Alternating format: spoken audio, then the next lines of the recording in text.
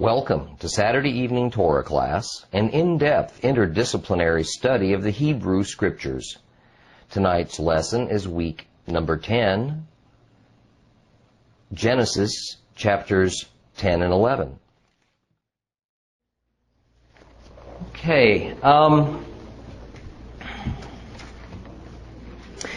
the importance of Genesis chapters 10 and 11, and we're in Genesis chapter 10 right at the moment, is that those two chapters together form a bridge from the beginning of the New World, immediately after the flood, to the greatest of the biblical patriarchs, Abraham.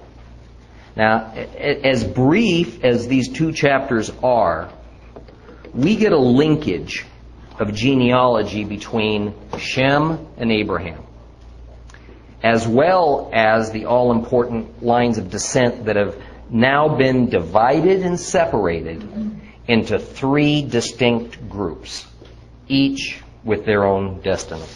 And this destiny was contained in the blessings, and for one son a curse, that Noah pronounced upon his three boys, and we took a look at this last week.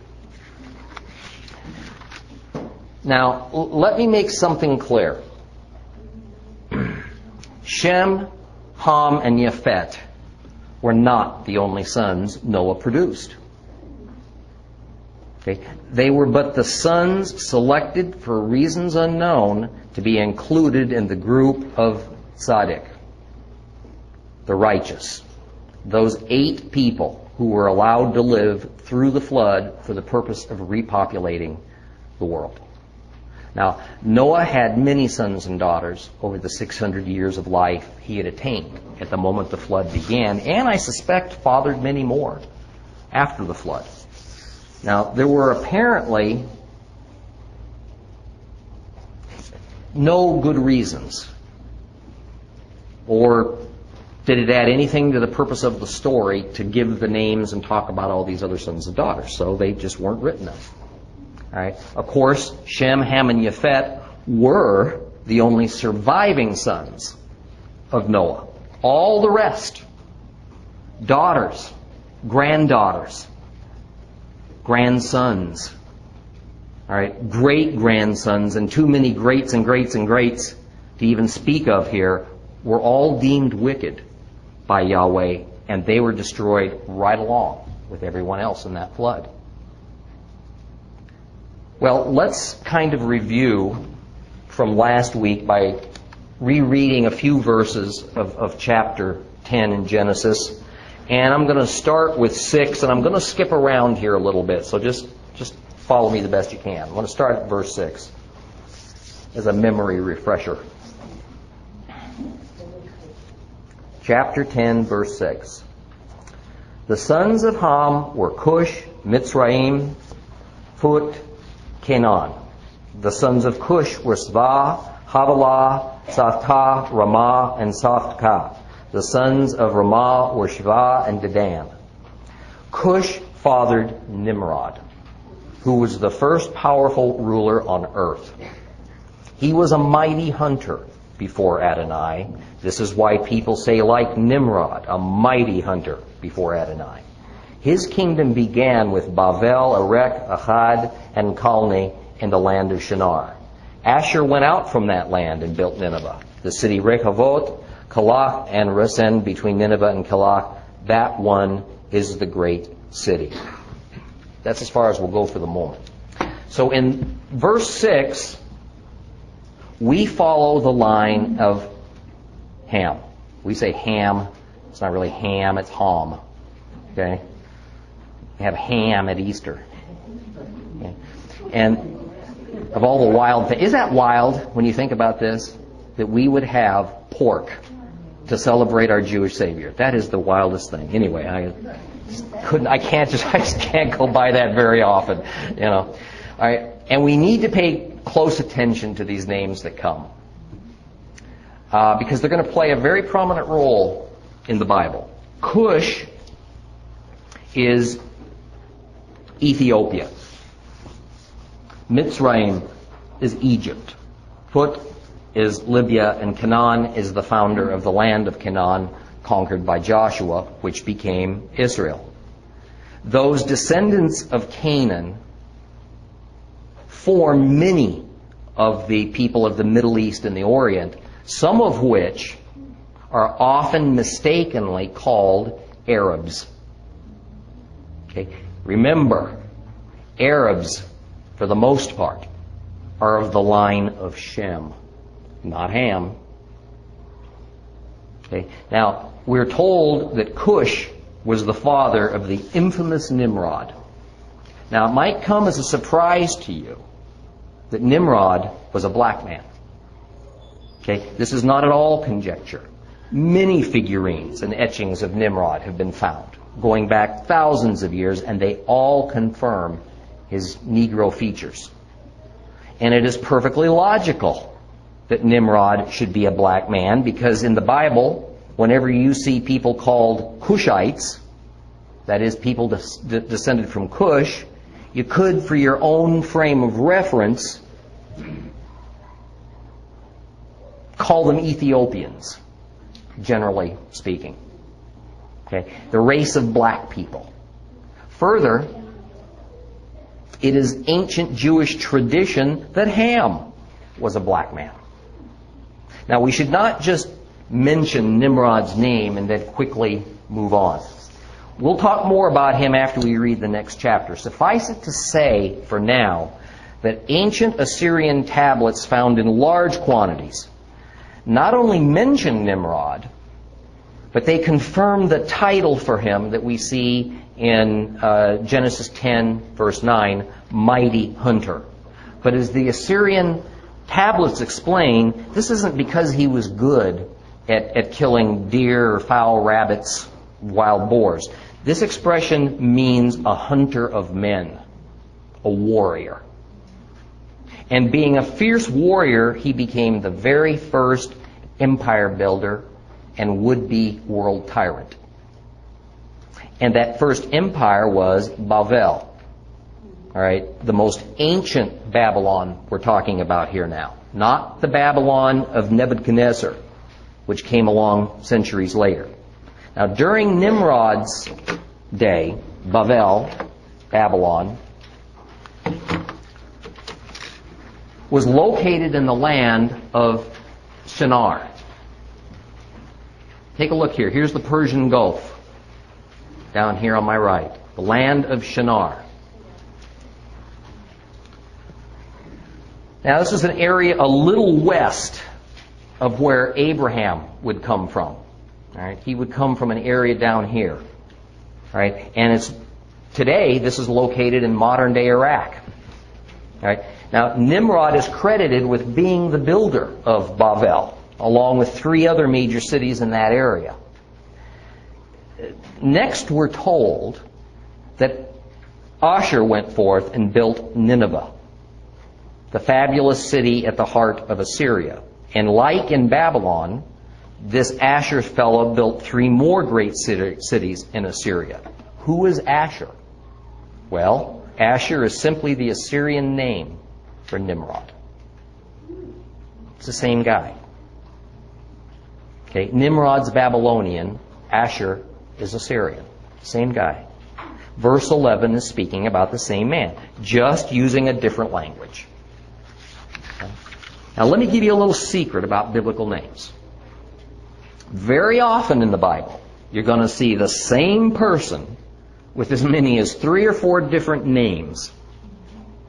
Okay. Depending on which nation that person was residing in, what era the biblical account was actually written versus when the recorded event actually happened, and which culture was speaking of him. Because just like today, where Rick or Ricky is an American nickname, Richard is the more formal English title, Ricardo is a Spanish title, and Ricardo, and I can't even say the word the way they can say it, is Brazilian. We're all speaking of the same name.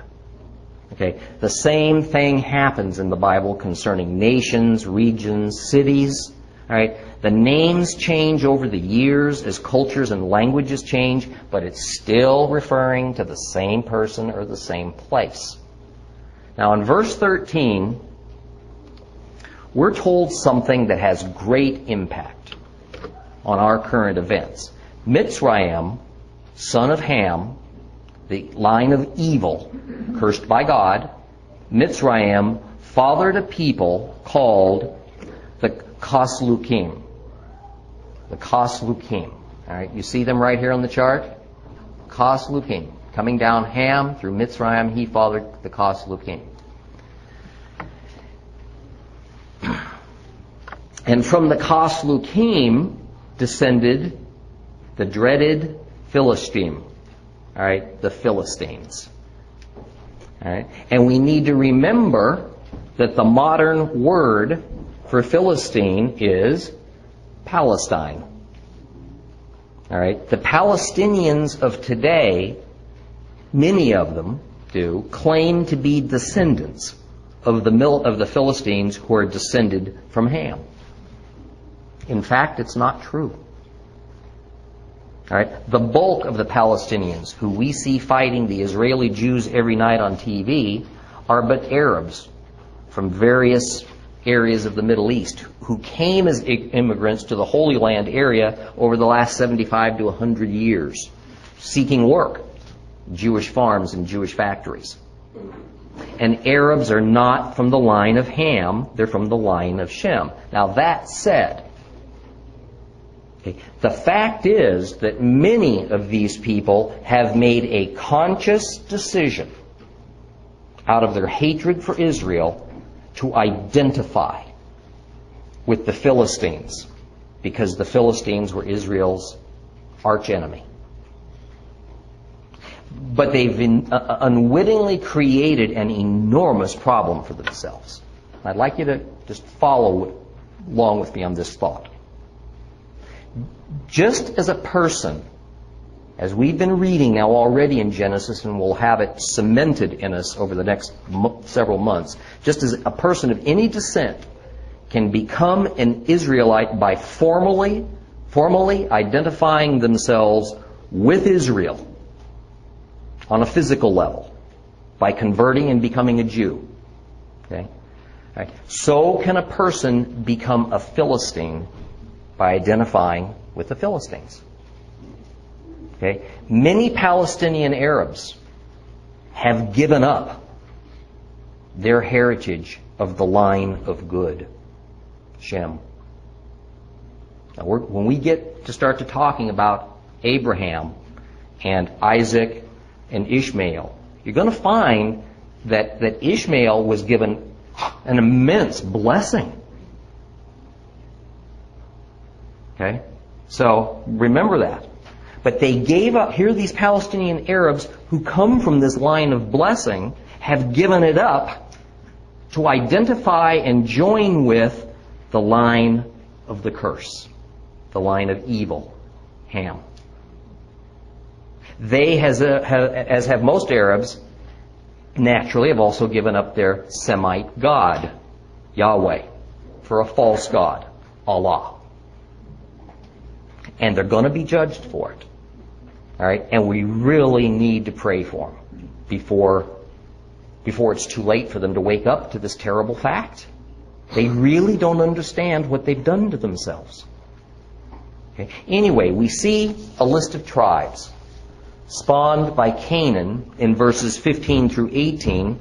And later, during the Exodus from Egypt, you're going to see a whole lot of these names reappear as enemies of the Israelites who are going to try to keep Israel from coming into the Promised Land.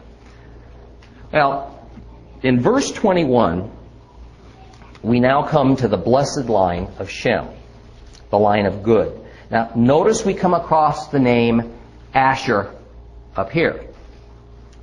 All right? This is not the Asher who built Nineveh. This is another person. This is that Asher was the Assyrian name for Nimrod. This is another person, all right, named Asher. Now, let me sum up the most important aspect of the verses spelling out the line of Shem. You'll notice that Shem is referred to as the father or ancestor of the children or descendants of Eber or Eber. All right. This is key to Hebrew history, because from the line of Eber would come another of God's divisions, right here, Peleg and Yoktan. Big division here. All right. Dividing, electing, separating. Okay. Now watch out for this. Okay. This is a major theme. This dividing, electing, separating. Right, that points away that God works His will throughout the whole Bible. All right, and for that matter, in our own lives. Peleg and Yoktan were brothers, sons of Eber. All right. Interestingly, Peleg means division. All right. For from the line of Peleg came Abraham, from whom God's plan to rescue all mankind, to restore fallen man to Himself, was going to come. Okay, let's move on now to Genesis chapter 11. Going to read the whole thing through. Genesis chapter 11. The whole earth used the same language, the same words. It came about as they traveled from the east, they found a plain in the land of Shinar and lived there. And they said to one another, "Come, let's make bricks and bake them in the fire." So they had bricks for building stone and clay for mortar. And then they said, "Come, let's build ourselves a city with a tower that has its top reaching up into the heavens so that we can make a name for ourselves and not be scattered all over the earth." Adonai came down to see the city and the tower the people were building. And Adonai said, "Look, the people are united. They all have a single language. And see what they're starting to do? At this rate, nothing they set out to accomplish will be impossible for them. Come, let's go down and confuse their language so that they won't understand each other's speech." So from there Adonai scattered them all over the earth, and they stopped building the city. For this reason it is called Babel, confusion. Because there Adonai confused the language of the whole earth, and from there Adonai scattered them over all the earth. Now here is the genealogy of Shem. Shem was 100 years old when he fathered Arpachshad 2 years after the flood. After Arpachshad was born, Shem lived another 500 years and had sons and daughters. Arpachshad lived 35 years and fathered Shelah.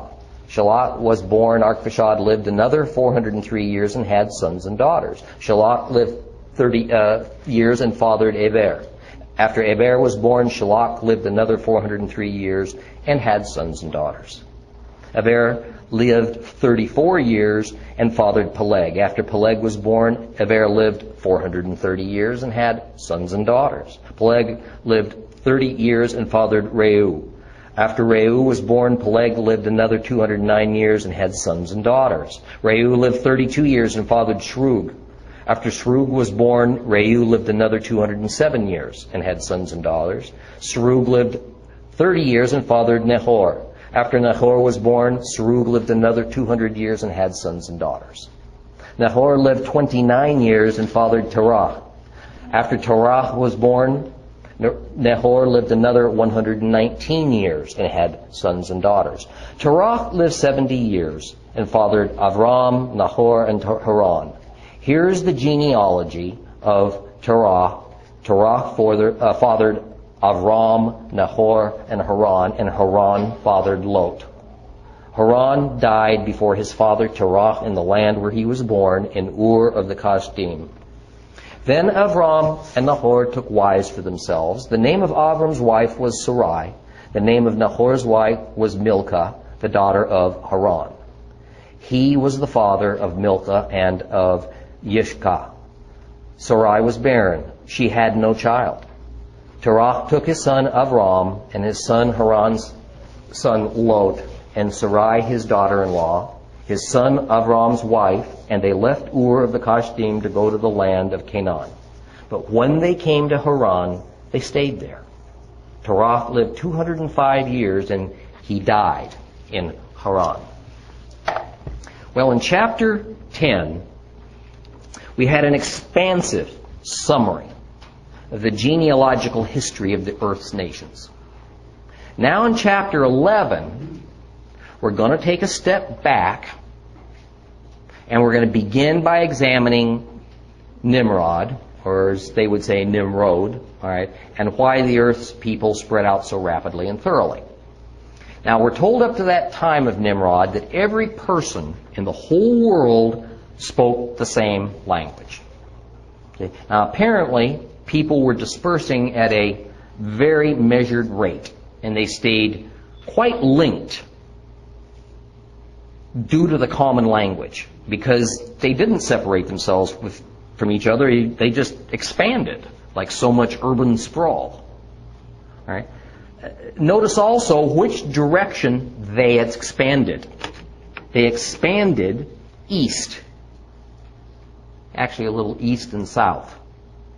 Now, there's that east word again.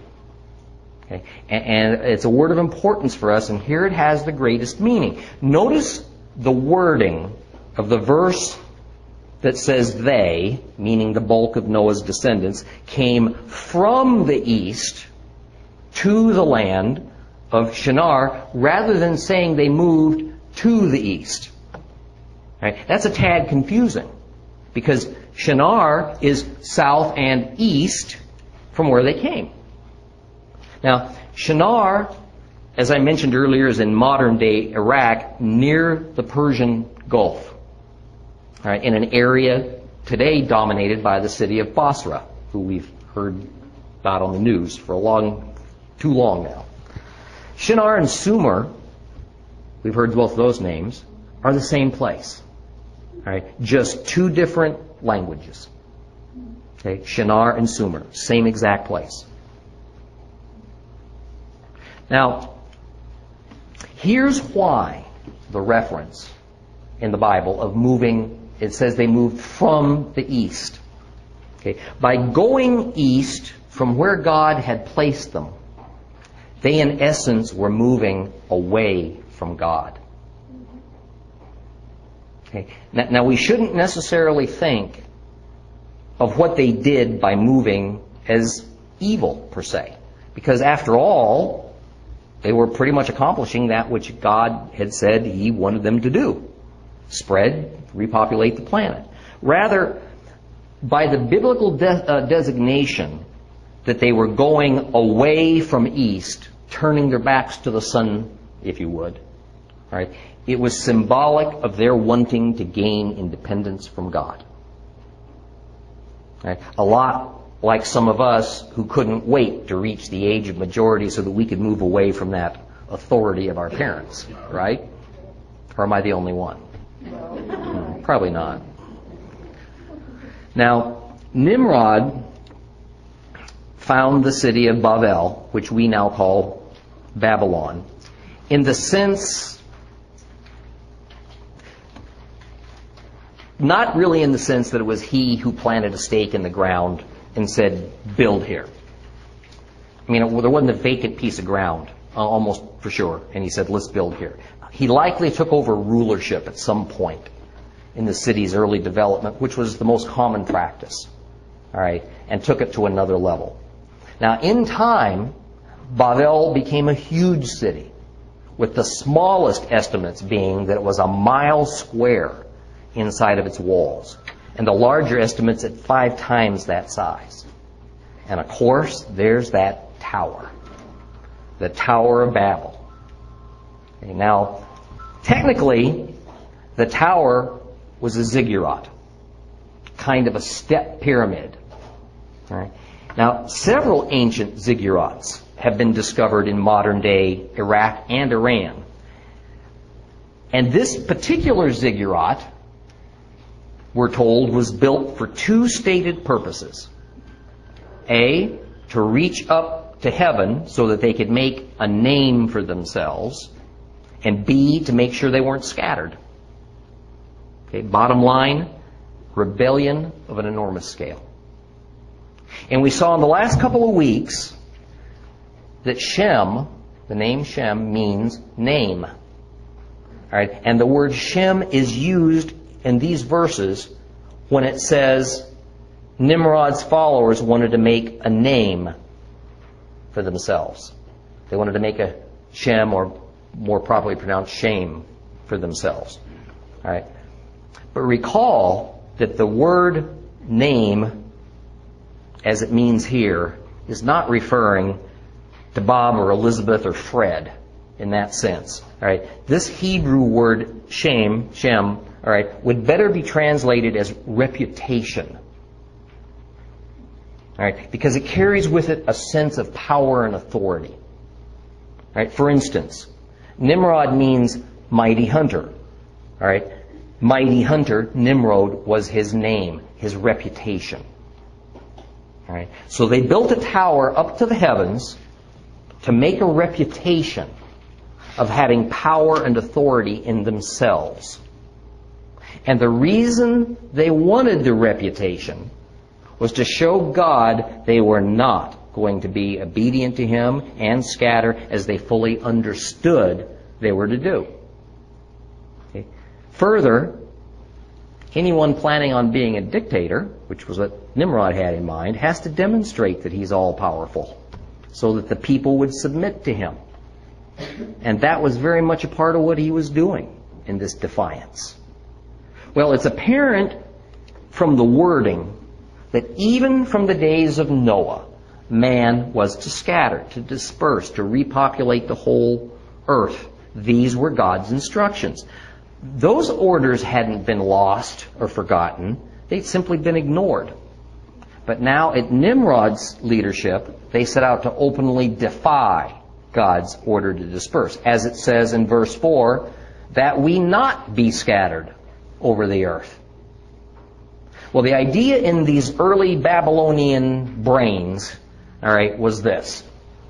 God lives in heaven, no big deal. All right, we, man, with our wonderful intelligence, can invent a way to build a tower right up to heaven. We can live up in the heavens too if we wish. All right, and when we get there, we're going to tell God that we decided we like all the power and the knowledge and wealth and comforts we've attained by staying together, by not scattering, and that's just the way we're going to keep it, and there's nothing you can do, God, about one thing about it. And by the way, when anybody else hears about this, we'll really make a reputation for ourselves. Nobody would ever want to come against us. Now, is that very far from where we stand today as humankind? I don't think so.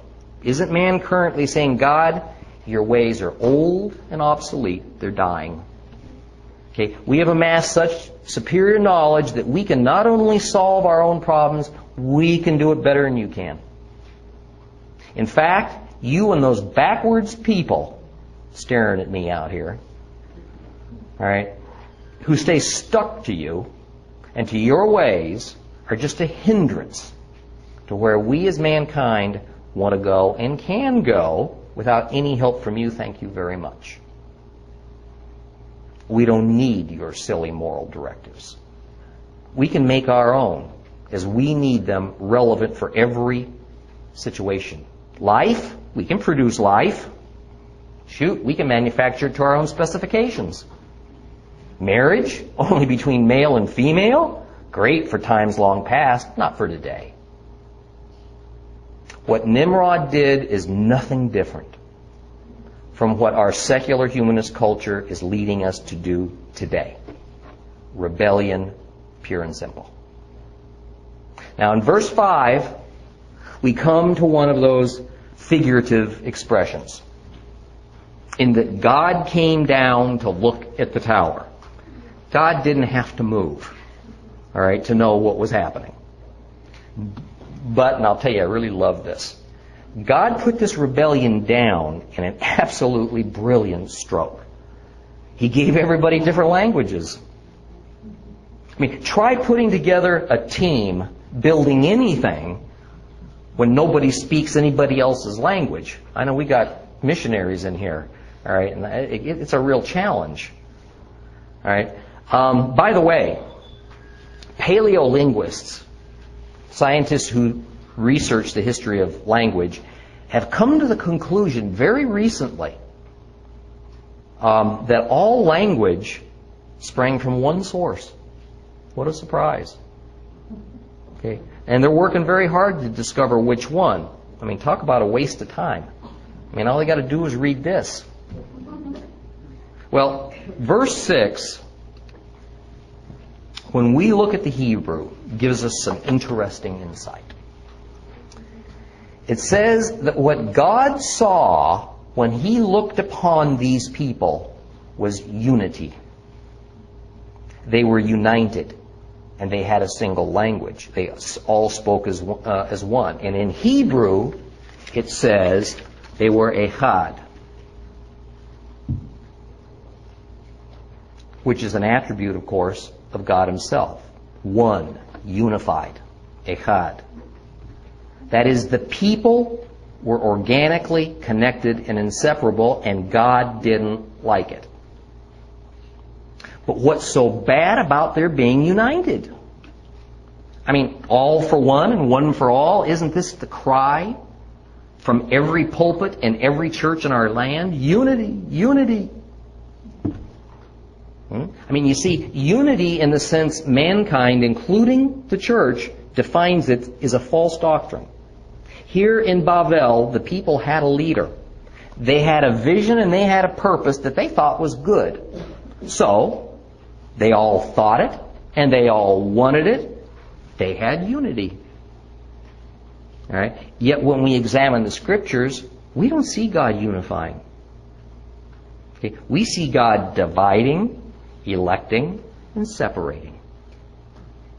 In fact, later when we see Israel wind up in Egypt, and then when we study the laws of Leviticus, we're going to see Yahweh constantly telling the people to separate themselves from unclean and unholy people.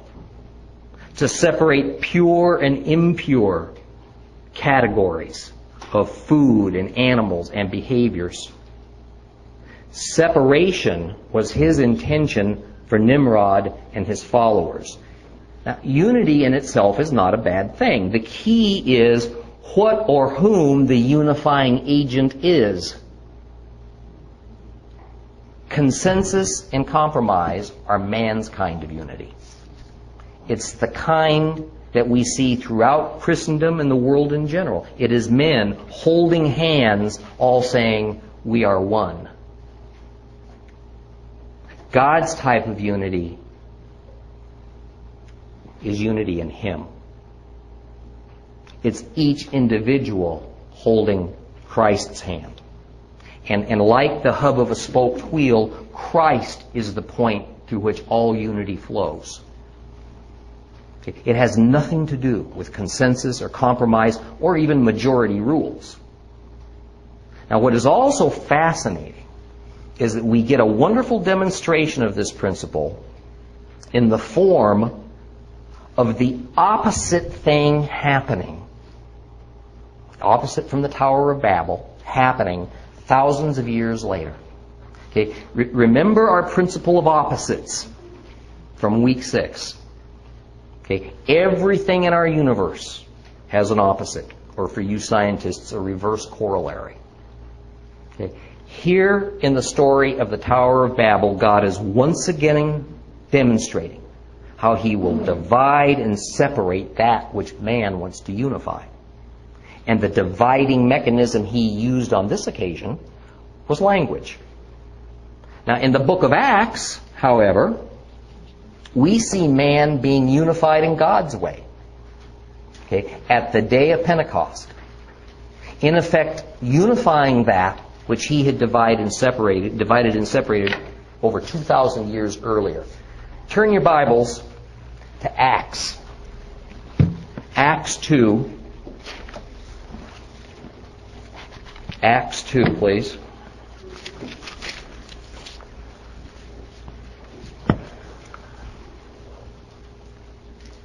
And we're going to take a look at verses 1 through 21.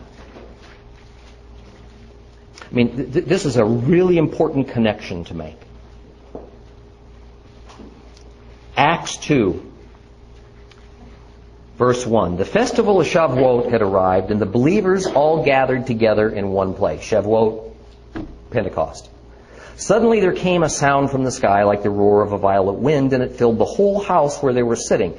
Then they saw what looked like tongues of fire, which separated and came to rest on each one of them. They were all filled with the Ruach HaKodesh, Holy Spirit, and they began to talk in different languages as the Spirit enabled them to speak.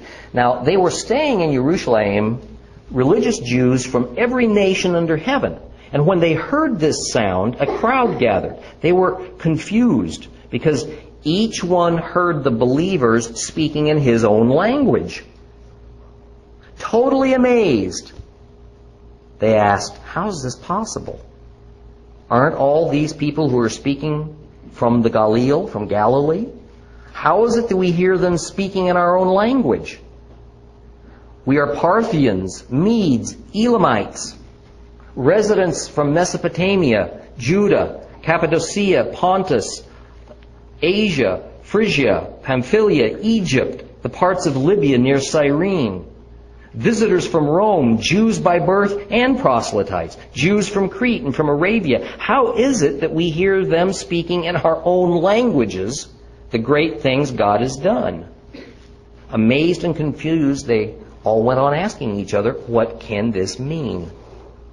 But others made fun of them and said they just had too much wine. Then Kepha, Peter, stood up with the 11 and raised his voice to address them. "You, Judeans, and all of you staying here in Jerusalem, let me tell you what this means. And listen to me carefully.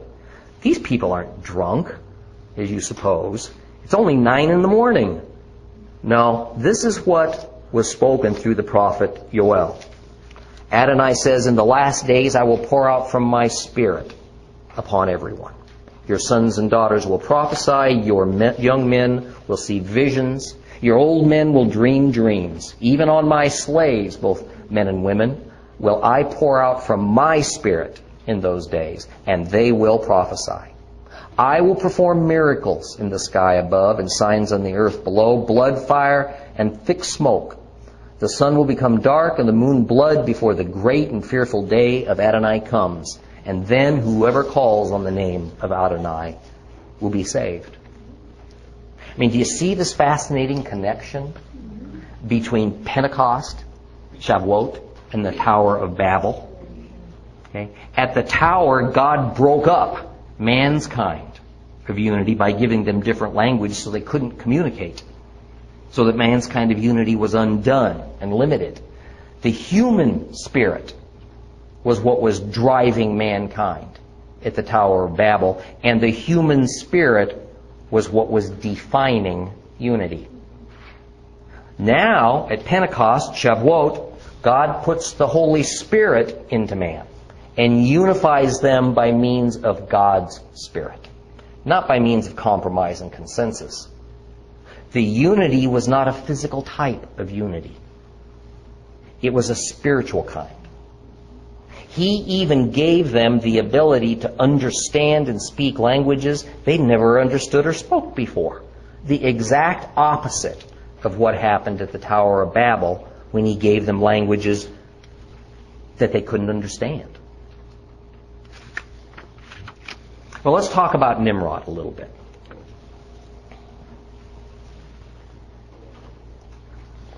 Nimrod was a real, literal man, but he was also a type. He is the first of a type of man who wanted to rule the world and represents all the attributes of he who will become the last man who wants to rule the world, the Antichrist. Okay. Nimrod is the man of sin who was fully possessed of Satan by the complete agreement of his own evil inclination. So will many who come after Nimrod be of the same type. We see many of them in the Bible. Pharaoh, Antiochus Epiphanes, Nero, Hitler, to name but a few. All this culminating in the lawless one, that man of sin, the beast, called the Antichrist. And of course, this is to oppose the man who is the exact opposite, Yeshua, Jesus the Christ, who is fully possessed and is one with Yahweh. Now Nimrod, of the cursed line of Ham, son of Cush, is credited with being the first empire builder in history. He is the first to want to dominate not just the animals, but men. Okay? He is the first to build a walled city. This is a clue as to why he is thought to be the inventor of warfare. That is, there's really only one reason to build a wall around where you live: self-protection.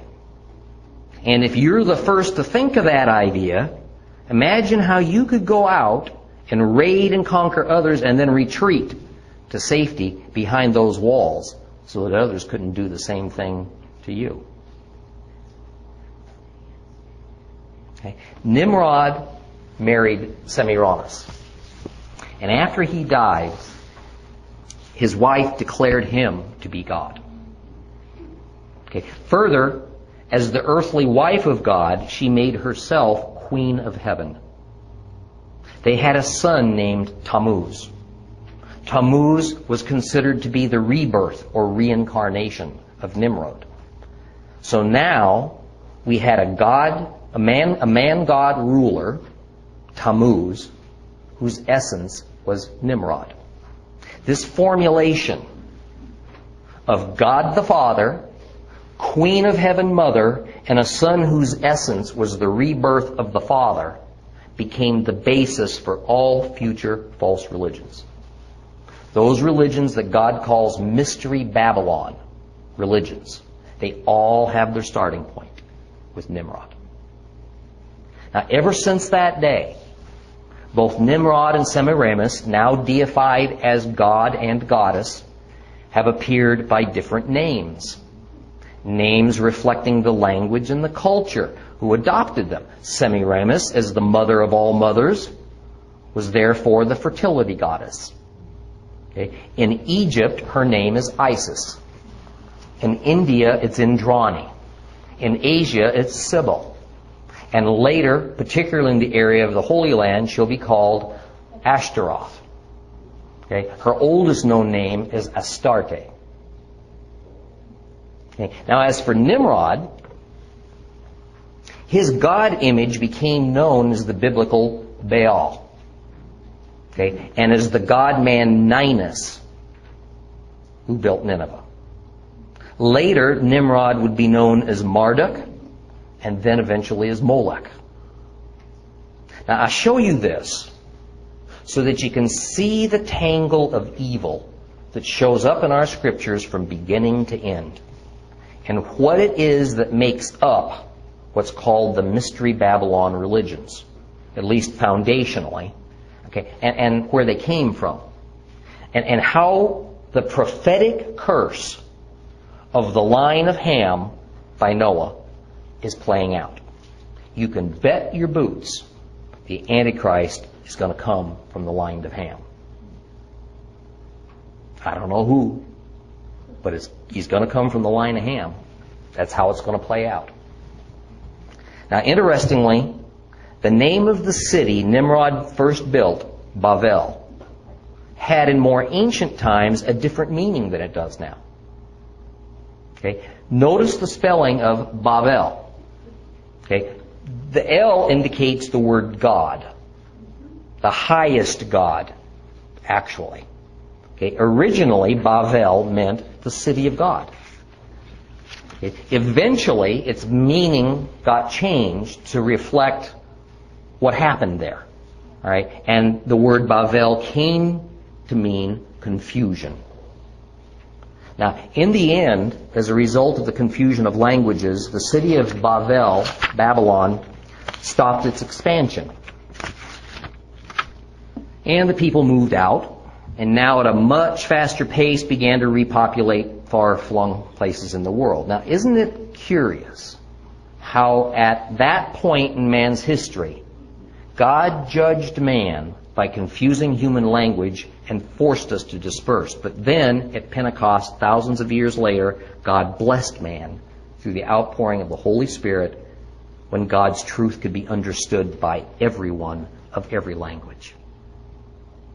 And as marvelous as that event was, it was to point to yet another time in the future when the people of God in all the nations of the world would come back from our dispersion, so to speak, to unite under one Spirit, under our present and future King, Yeshua HaMashiach, Jesus Christ.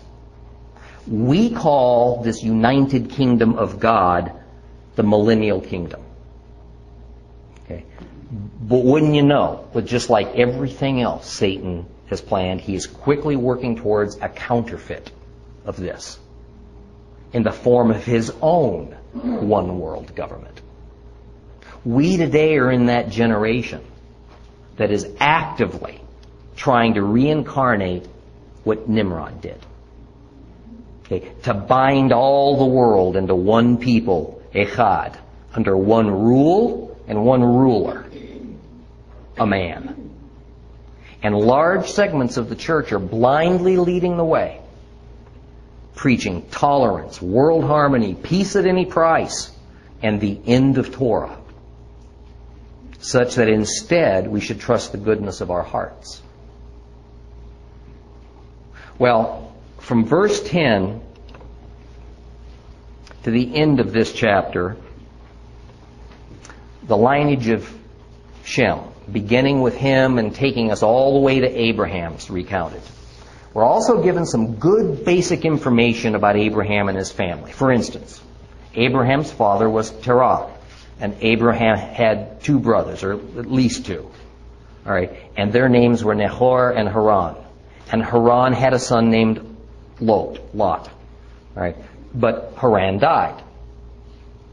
And we see that Abraham married a woman named Sarai. We later find out that she was the daughter of another of Abraham's father's wives. So Sarai was Abraham's half-sister. Right? And we're told that for some reason Sarai couldn't seem to have children. Now, a curious thing, often overlooked, is told in verse 31. It seems that it was initially Terah, not Abraham, who first got the call to take his family and move to the land of Canaan. Okay? And when Terah got that call, he and his family were living in the city of Ur of the Chaldees. Now, the Chaldees was an ancient culture in that area. Sumer was the region's name, Sumer or Shinar, and Ur was in essence the capital city. It was also a very wicked place.